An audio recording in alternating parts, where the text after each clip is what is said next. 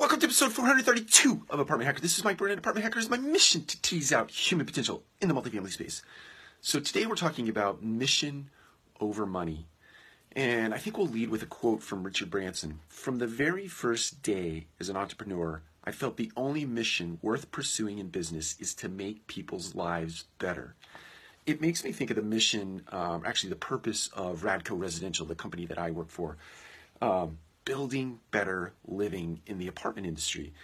And we are really driven and guided by that statement, that tagline in our organization, such that it is a lens or a filter with which we make decisions through.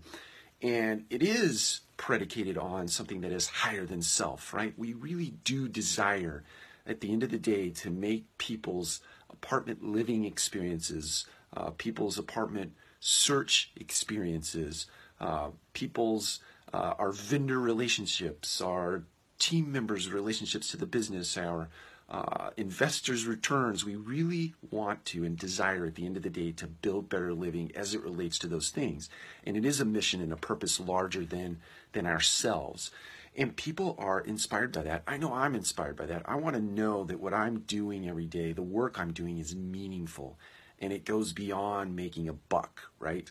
I don't want to wake up in my 80s when I'm in my rocking chair looking out over the landscape and reflecting back on my life and think, wow, made a lot of money, and not know that I assisted in making an impact on people's lives, specifically in our industry, people's lives that live in our apartment homes or people that work in and around our organization. So to the extent that you can align your purpose and your mission and your values with a higher sense of accomplishment in your organization, my belief in my heart of heart and everything I've read and everything I've studied over the years and made observation of, your business is likely to be much more successful when you do that as opposed to going out for just the almighty dollar. Take care. We'll talk to you again soon.